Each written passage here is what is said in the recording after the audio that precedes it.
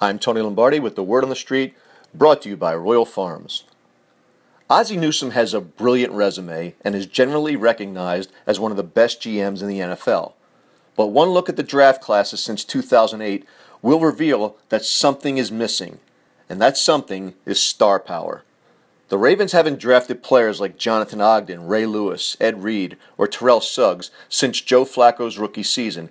In fact, only 2 of the last 57 players drafted by the Ravens prior to the 2016 draft class have been Pro Bowlers, namely Ray Rice and C.J. Mosley.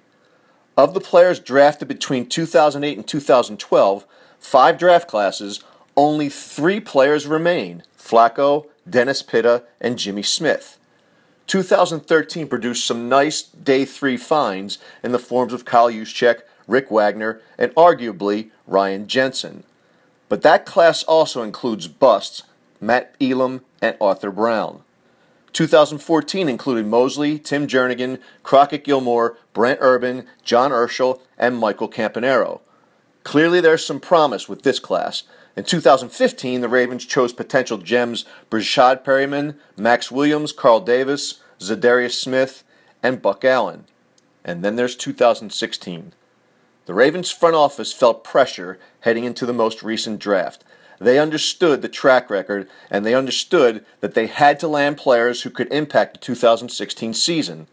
Early signs are that they've done exactly that. Ronnie Stanley will start at left tackle. Linebacker Kamalei Correa will see significant time on the field in a variety of ways. Tavon Young could start sooner than later at nickel corner. He has been extremely impressive during camp. Chris Moore looks like the wide receiver hit that has eluded the Ravens since the dawn of time, and Kenneth Dixon has the look of a player who could dazzle.